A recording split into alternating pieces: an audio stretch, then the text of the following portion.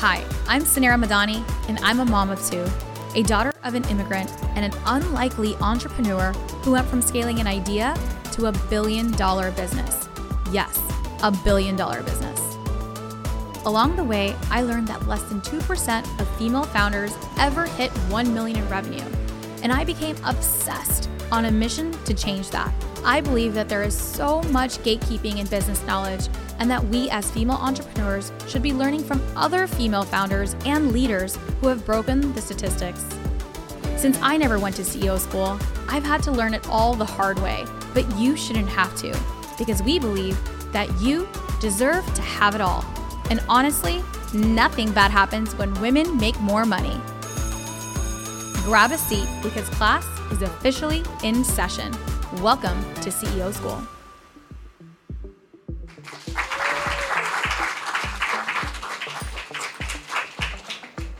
Huma, how are you? I'm so good now that I have my tea and we're sitting in this very intimate, beautiful space together.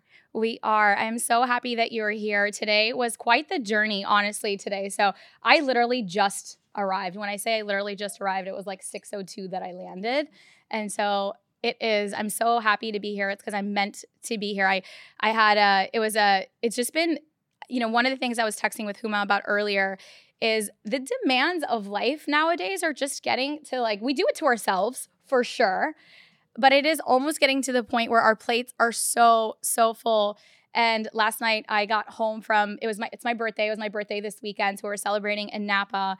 And I came from California home to the babies just so that I could have dinner at home, drop them to school, and then get on with this week's worth of work. But it is so challenging and struggling. But I appreciate you so much. You've been a sister and a mentor for the last several years. We got a chance to meet actually and celebrate a very special holiday. And so I would love we celebrated Eid together, but without further ado, I would love for the audience just to get to know Huma a bit.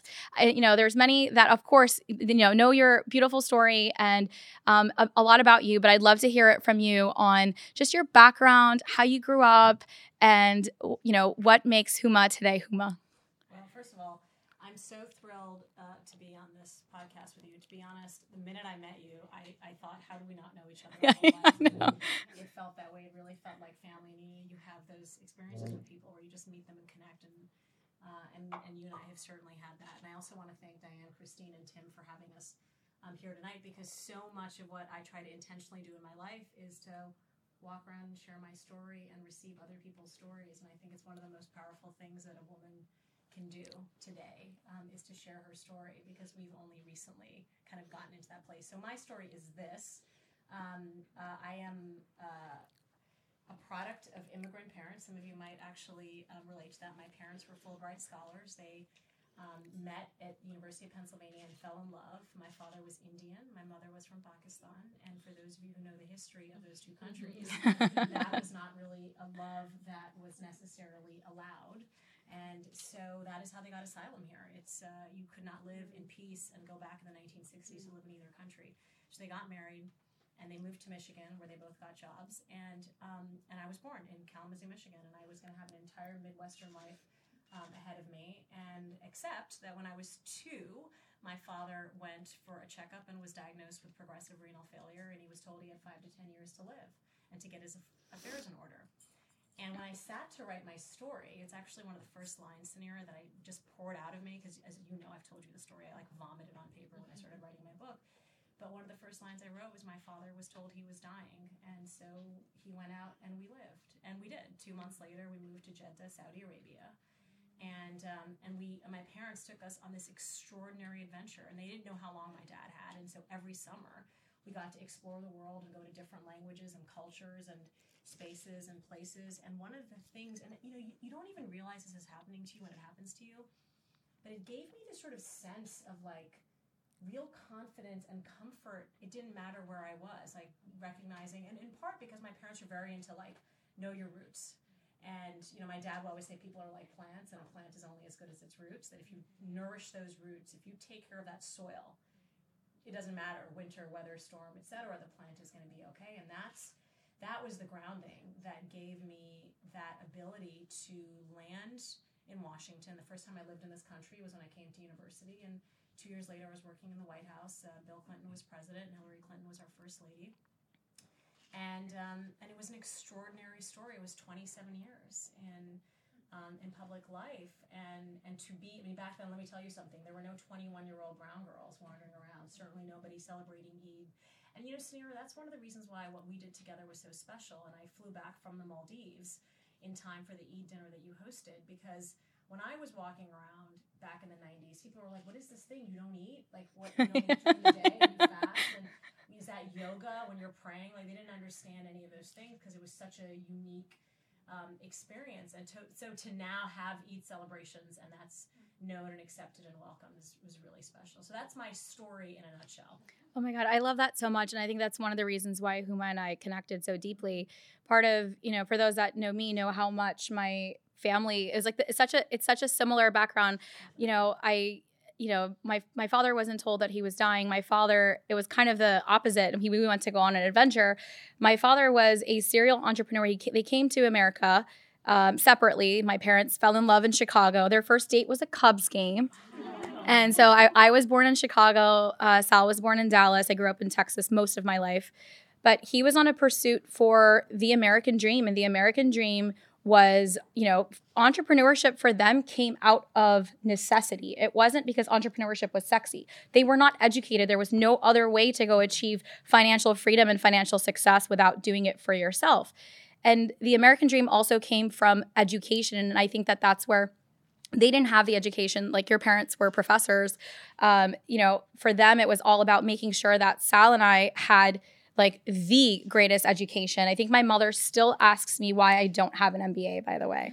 So it is still on her. No, it is still it is literally still weekly Sunday conversation on, if I'm like going to MBA school at Harvard yet, or business school at Harvard. Like, Mom, they're just going to give me the honorary degree at this point. You could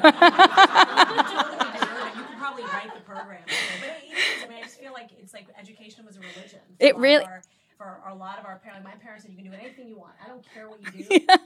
Our only requirement is that you be educated." Yeah, you could be anything. You could be anything, but as long as there's like a doctor or an MD like right next to it. I'm also the least educated member of my family. So it was really similar in that sense. And then, when my father had some success in business, his success in business was to make literally $1 million. Like, that was like to have $1 million. And he had, and in the 80s and in the 90s, he did it. He did it. And when he had the money in the bank account, the first thing he wanted to do was move back home to teach his kids like culture. So we packed up and moved to Karachi. So I was actually American born, okay, but then moved to Karachi, Pakistan at 8 years old, and lived in Karachi for 4 years, where I went to an American school because I didn't speak the language. I didn't it was like I was a very non-traditional, American, like, raised Muslim. And then we were thrown into Karachi, and then we were back in 3 years because you think you want to go back home, and it's so different. But that was part, and we traveled, we did all the things, but family is something that it's ingrained in our heritage, in our culture, and in our values. And I think that when people ask me what has been my secret, it's the value of putting our family first. And it extends from not just this family, but I got a chance to build a business with my brother, but beyond that, our team, our culture, every single thing, everyone around us always feels like family. And I know that's true for your success as well. Samira, you talk about it in such a beautiful way, but I really think what your dad and your mom and, what you've done with Sal is really something to be commended, because growing up, I'm a little older than you, but for those of us who have a South Asian or Southeast Asian background, I think the generation above us was just there was a lot of, you should do that. And the number of times I would go home to New Jersey in the middle of working at the White House, I'm like, "Tell Hillary to do this, and tell Hillary to do this."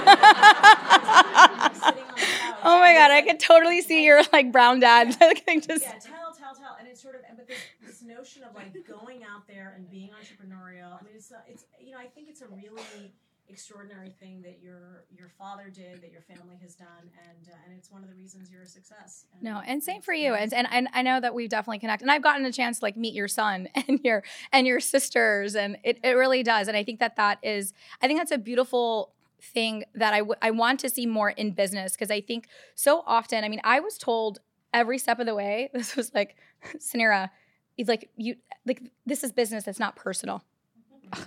This is like the thing that I had like, if my Fat Merchant was like the first name of the company, but I had the company before I gave birth to my babies. Like, this is personal. Business is personal. It's the most personal thing to me. Yet in the way that we should be doing business, it shouldn't be personal. I like never everything. It is personal. This is personal to me. And I think that adds to like, you can tell the level of care for the companies that do value their employee, like their team, right? You know, they value their team, they value their customers, they value the product that they put out. So I do believe that business is personal. And to the point that you were making about more women being at the table, I mean, I think I was spoiled that when I started working in politics in 1996, I mean, I was, it was like politics on steroids. I mean, we absolutely had a sink or swim kind of, they sort of threw you in the deep end. And if you could do the job, great. And if you couldn't, said there was plenty of other young women they could try out for it.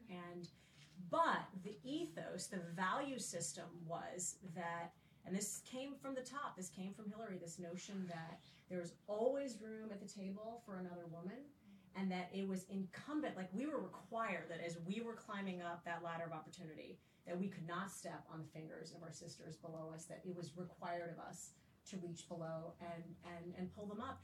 And that is, that was a microcosm.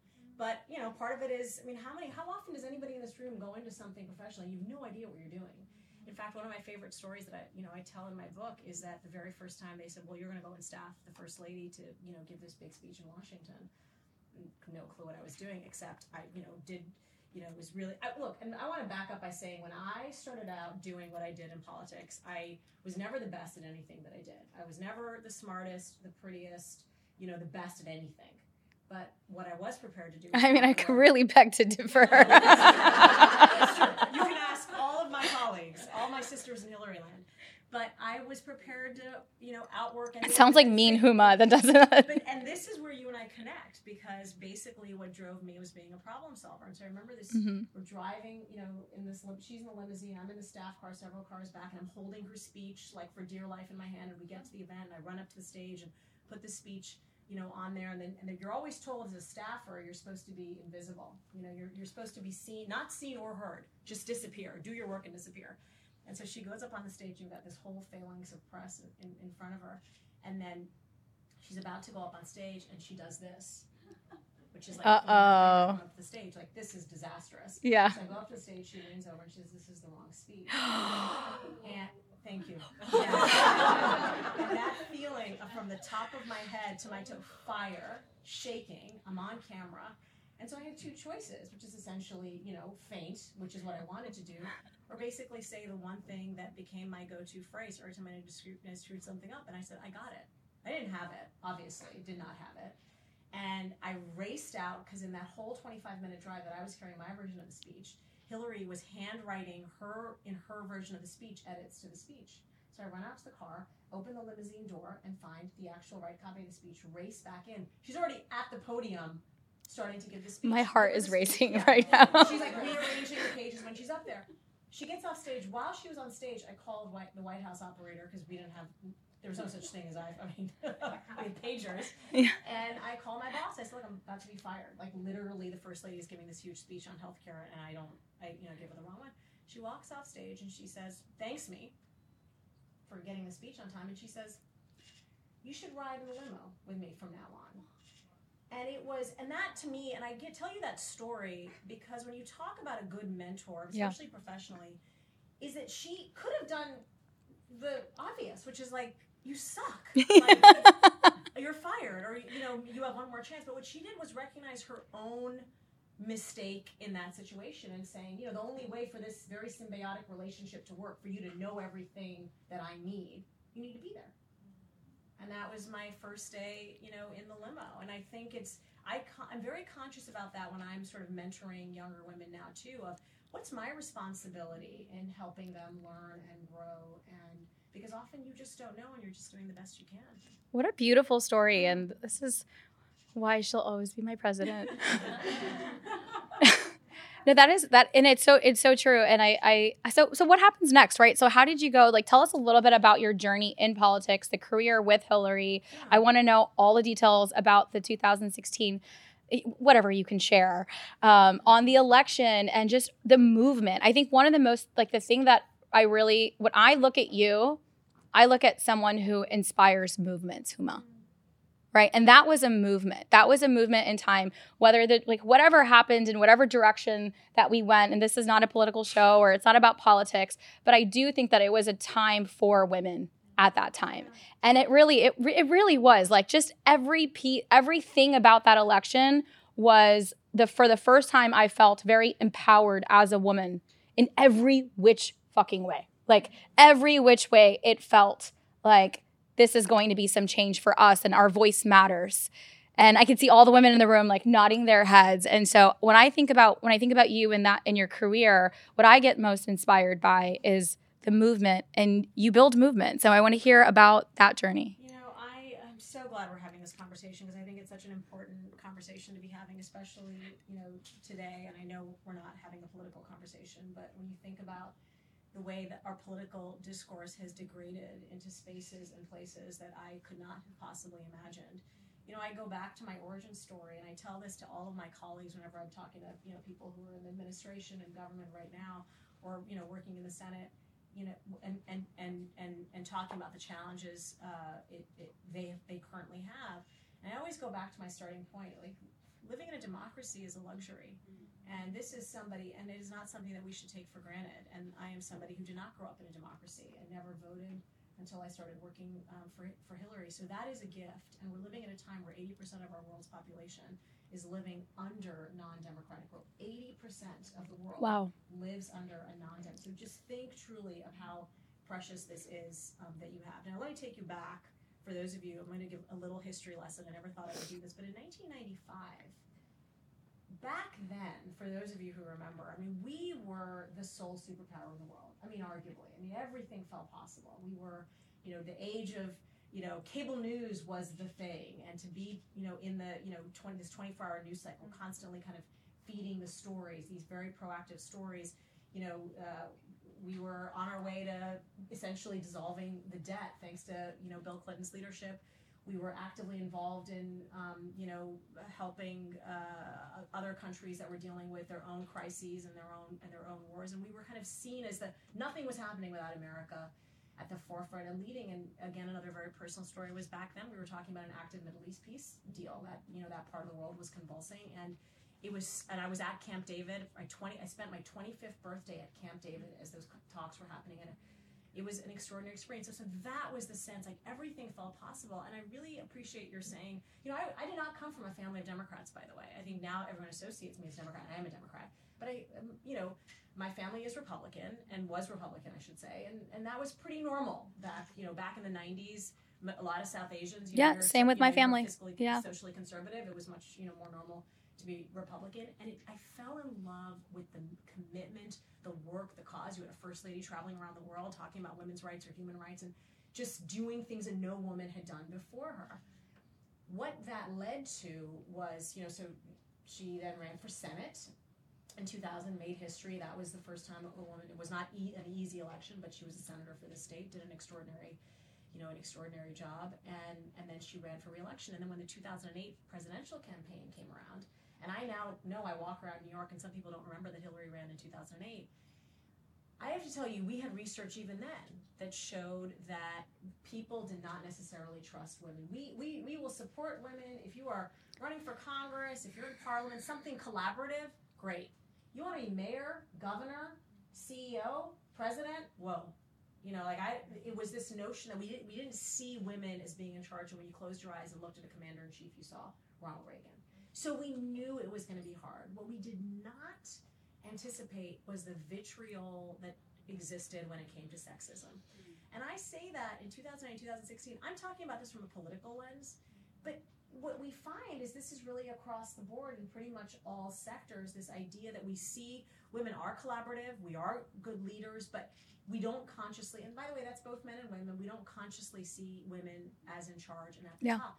And my big, and I talk about— I love that you said both men and women don't see. Oh, yes. 100%. And I talk about 2016 very in detail, the whole chapter in my book, because it was like you couldn't win. So it was, we'd go and you'd have one candidate saying, what do you not like about Hillary? Well, I don't like your jacket. Or, and the comments I get constantly, like, she shouldn't wear so much black. Put her in colored suits. I don't like her in those colored suits. Put her in black. Once this Hollywood director called me and said, look, I'd like to do media training, for her. So she's, because when she talks, she's annoying. And it's like, their voice is whatever, says stretch, sounds like she's yelling at me and all that. She reminds me of my mother-in-law or my wife, whatever. Okay, so I asked him, so give me your model. Like, who's a woman who you think? Yeah, it's a great question. Give me your model. And he says, her husband. Oh, my God. Excellent, except he's not a woman. Another example he gave me was Barack Obama.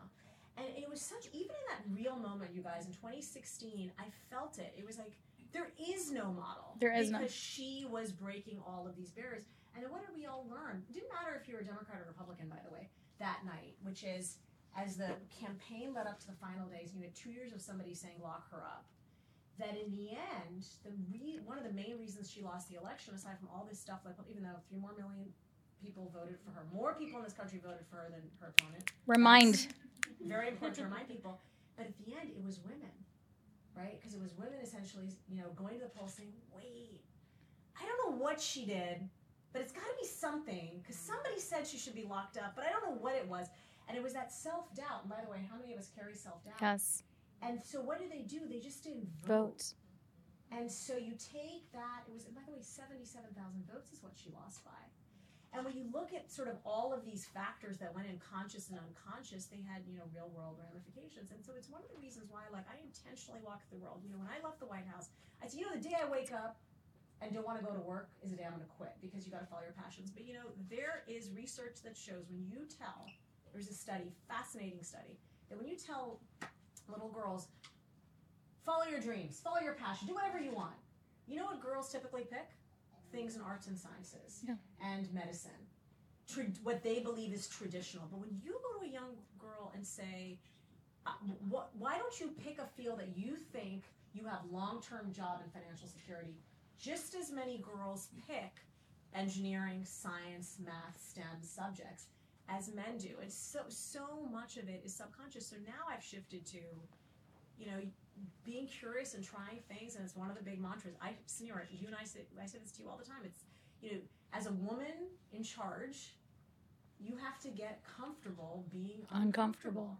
You just do, and that is how you learn and you grow. Oh my God, I have so much. I don't all our hearts feel like it's like angry, mad, but sad. Right? There is a part. It's not. There's the anger comes out, but there's so much truth to everything that you've said. And for you, and your story is, and her story, right? This is in every single sector this exists, right? So I go back and I relate it to my journey as CEO, right? My journey as CEO was very difficult, very, very difficult. And I'm here because I didn't quit. That's the only reason. I would say, people ask, what's the secret to building $1 billion business? Is you just keep fucking showing up every day.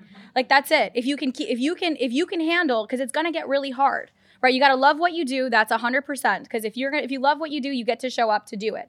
But if you just don't quit, right? And it is so hard, and especially. And I used to hate I never grew up around what's really interesting. And I think both of us grew up in Muslim households, but very liberal in a sense of I never ever thought about my gender as anything. I never thought about my gender growing up. I felt I actually had more opportunities than my brother. I was the firstborn, and I think that's probably something to do with South Asian families. I was firstborn, and my parents were so encouraging for me to do everything and put me first, and just all this stuff, until the first time that I was actually aware that I felt different in rooms was when I was starting my company. That was the first, or when I was working for corporate.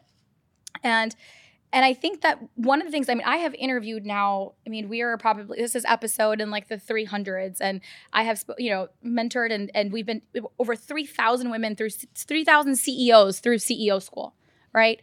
And one of the things that, and I can tell you the things that, like, I almost feel like we could write a research paper on talking to women CEOs of what is holding us back. And it's not us, right? And there's parts of it that are us, but one of the biggest things that I find is that men are given investment. Men are given titles. Men are given opportunities for their potential, okay? Women are only given that for what they've done, okay? So we've had to have that track record, to have proved off, to have checked off. Then it's not like we're being held back. I'm sorry, we're not being held back, but we are held to a different standard. People are going to invest in a man's idea to say, okay, it's not even there, but for the potential that it brings. But if I hadn't come to the table to say I didn't have a track record of success. I was 26 years old with no money in my bank account, with just an idea, and it was so disruptive. We started the first subscription-based payment processor. Like, I knew that when fintech was headed in a different direction. I knew I was in the industry. I was paying attention to the customers, and I didn't even want to go build it for myself. I was trying to go give it back to my bosses, to go do it for our company, right? And so I knew what I had was important, but I didn't have the CV or the resume. I didn't have the credentials. I hadn't done it. And so I've seen it every single time in every room that I've been in. And I can document so many of these series from fundraising while pregnant, right? Me and I have, two amazing co-founders, my brother and my other brother, Jacques, who is not here today. He was my technical co-founder, and him and I had our families right at the same time. So we've both had babies, like, right, his wife was pregnant always at the same time that I was pregnant.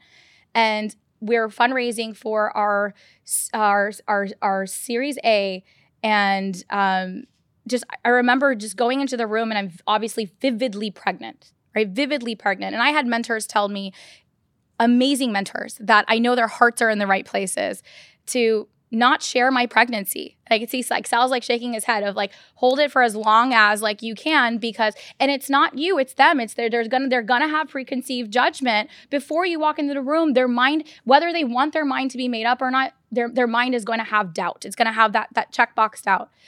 And even while fundraising, Jacques was also, his wife was pregnant at the same time, but no one's asking him what he's going to do in the business post after. No one's asking him about his childcare situation, right? Whereas I'm being asked the questions on, and what does that have anything to do with my amazing business that we have here?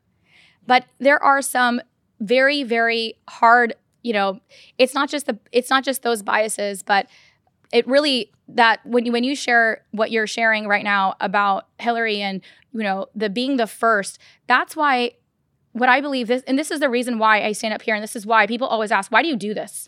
Like, I've been building CEO school for 3 years now, and it has been really hard to go, like, while building a bit like a unicorn business, but building a massive, and I had investors along the way. I had so many people constantly tell me that, this is distracting. CEO school is distracting, but you can't be what you can't see.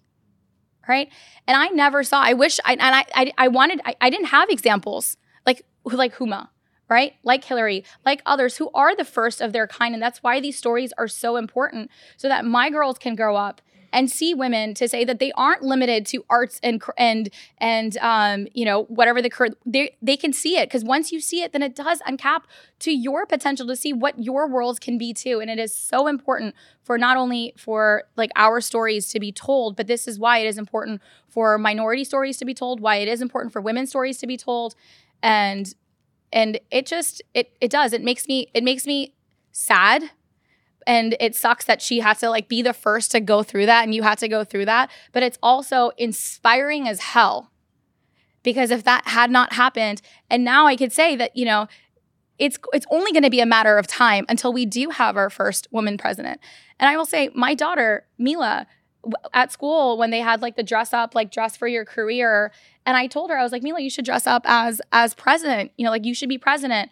And she was like, oh, but girls can't be president. And they taught her. And I went to the school and I had a real hard conversation with the school. And girls, not that they can't, they have not been president, but that is a huge difference in language to a first grader. Can't and not been done. But her mind, right? That's what it's going to hold on to. And guess what? We freaking dressed up. We all went as president of the United States. And it is so important because you really can't be what you can't see. And so thank you for that movement, although the outcome did not come out where... Amen to everything you just said, because yes, it did spark, many movements in this country, and frankly, all of them necessary. And for us to have hard conversations about the state of our country and the state of our society. And so you have to look at the, silver lining. And the number of, women in Congress now, or just women who will come up and say, I was inspired to do this after her loss. That's what, made me give up my nursing job and decide to run for Congress, as, women did. And it also can have the opposite effect. I ended up writing, I've been traveling the last 2 years. Share a little bit about the book. Talking about my memoir, but when you said it, when I was standing back there and you said the number of men who told you to, you were not legitimate in the space that you were occupying. When I chose to write my book, and came out in November of 2021, and the origin story for the book is that in 2016, and that campaign, for those of you who don't, remember, and for, there might also be PTSD for a lot of people. I mean, it was crazy. We had all kinds of crazy accusations, and in part because, going back to the negative of being different. So in the 90s and the early 2000s, it was very, to me, I carried my differences with a lot of pride. And frankly, I also recognized the fact that I was a little different, a little exotic, and where does she come from, and what's that, and that was, all just part of being who I was. And then that shifted when the right, of some people on the extreme needed to find a boogeyman. Like, what's the other? And so in 2012, I was first accused of being a traitor to my country because of where I came from and where I grew up. And it's like, God knows what she's whispering into the president and the Secretary of State's ear, and only for no reason except that I was Muslim and had grown up in Saudi Arabia. They had zero evidence. Completely kind of, blessed my family, made up all kinds of stories about my parents. And that was the first time I really had to deal with that kind of vitriol and hate. And so these 5 members of Congress sent a letter to the president and all the inspector generals, the various agencies, saying this woman should be investigated, for whether she is, not a true, a true patriot. And so that is blasted, for months. And then ISIS puts out their hit list saying, well, she's, we don't send her back here because she's on our hit list. Do you have a thought? She works for this blasphemous government. And it was like, I didn't know, where you belong, here or there. It's like, here, send her back home. There, they're like, we're going to execute her when she gets here. And so it was, and by the way, it's one of the reasons I chose to write my book, Both And. So kind of going through this journey and then being in a difficult, very public marriage. I mean, everything about my life when I was married to my ex-husband, we lived, in the New York Post and the Daily Mail. And that when I finally wrote my book, the young woman who's doing the research for me, she says, we researched all the articles about you in the last 15 years. And all the headlines are, what is she thinking and what is wrong with her? And all of that having been said, I was, very private, very protective of my life. I said, I'm not gonna share my story. And so the campaign ends 2016, and this is the point of having mentors, because I've had some extraordinary ones. And my dear friend Anna Wintour and I are very much my mentor. Was the first person to call me up and says, we're going out we're going to theater and dinner. So I get out of bed, take a shower. I hadn't done that in a while. And the first thing she says, you should tell your story. It's an extraordinary story, and people need to hear it. I mean, when the editor of Vogue tells you, I was like, my mentor, Anna Wintour. Absolutely not. No way. It's insane. I'm never going to do that. So I go the next day and tell my boss, like, Anna thinks it's, she's like, I think it's great. I'm like, no. But this is the point of the story. Way more important than either of them in this case. 3 weeks later, I go to lunch with one of these men who gives advice to women, or just people. And I'm at lunch with him at some fancy Midtown restaurant. He's like, what are you thinking about doing? What are you thinking about doing now? I was like, I don't know. I mean, a couple of people think I should write my memoir and tell a story. And he looks at me, just straight up. Why would you do that? And I said, well, I mean, it's a pretty great story. A lot of people would connect to it. Like, I don't know. I mean, people think it's a good story. I actually think it's a good story. And he's like, no. I don't think anyone, first of all, I don't think you should write the book because, number one, you're never going to be able to explain to people why Hillary lost, because she should have won. And I don't think anybody wants to hear about all that scandal. Like, I think we're done. And I thought, I walked out of that lunch and I was writing a book. He's the one who convinced me to do it. It was somebody telling me that, number one, not to do it, and number two, that it wasn't worthy, is what, led me to write that book. And I think, going back to your origin story and your dad, and what Sal does for you, and Jacques do for you, is when I was 9, and my dad was a big reader, and he would always bring books back from his travels. And one year when I was 9, he brought me a book. He would number them, read in this order: 1, 2, 3, 4. The book that was number 1 was Silas Marner by George Eliot. Now, for those of you who know this book, it's a pretty dense, book, and got some very serious themes. So I didn't understand that. I couldn't really, understand most of the language, but I read the introduction, and it said George Eliot was actually a woman named Marian Evans. So I remember going to my dad and saying, I understand. Why did Marian Evans have to write this book and use the name George Eliot? And he said, listen, in the Victorian era, women were not taken seriously as writers. So she had to use a man's name to publish this book, which is a renowned book, even then, this book. He says, but don't worry. When you grow up and you write your own story, you will use your own name, and everyone will take it seriously.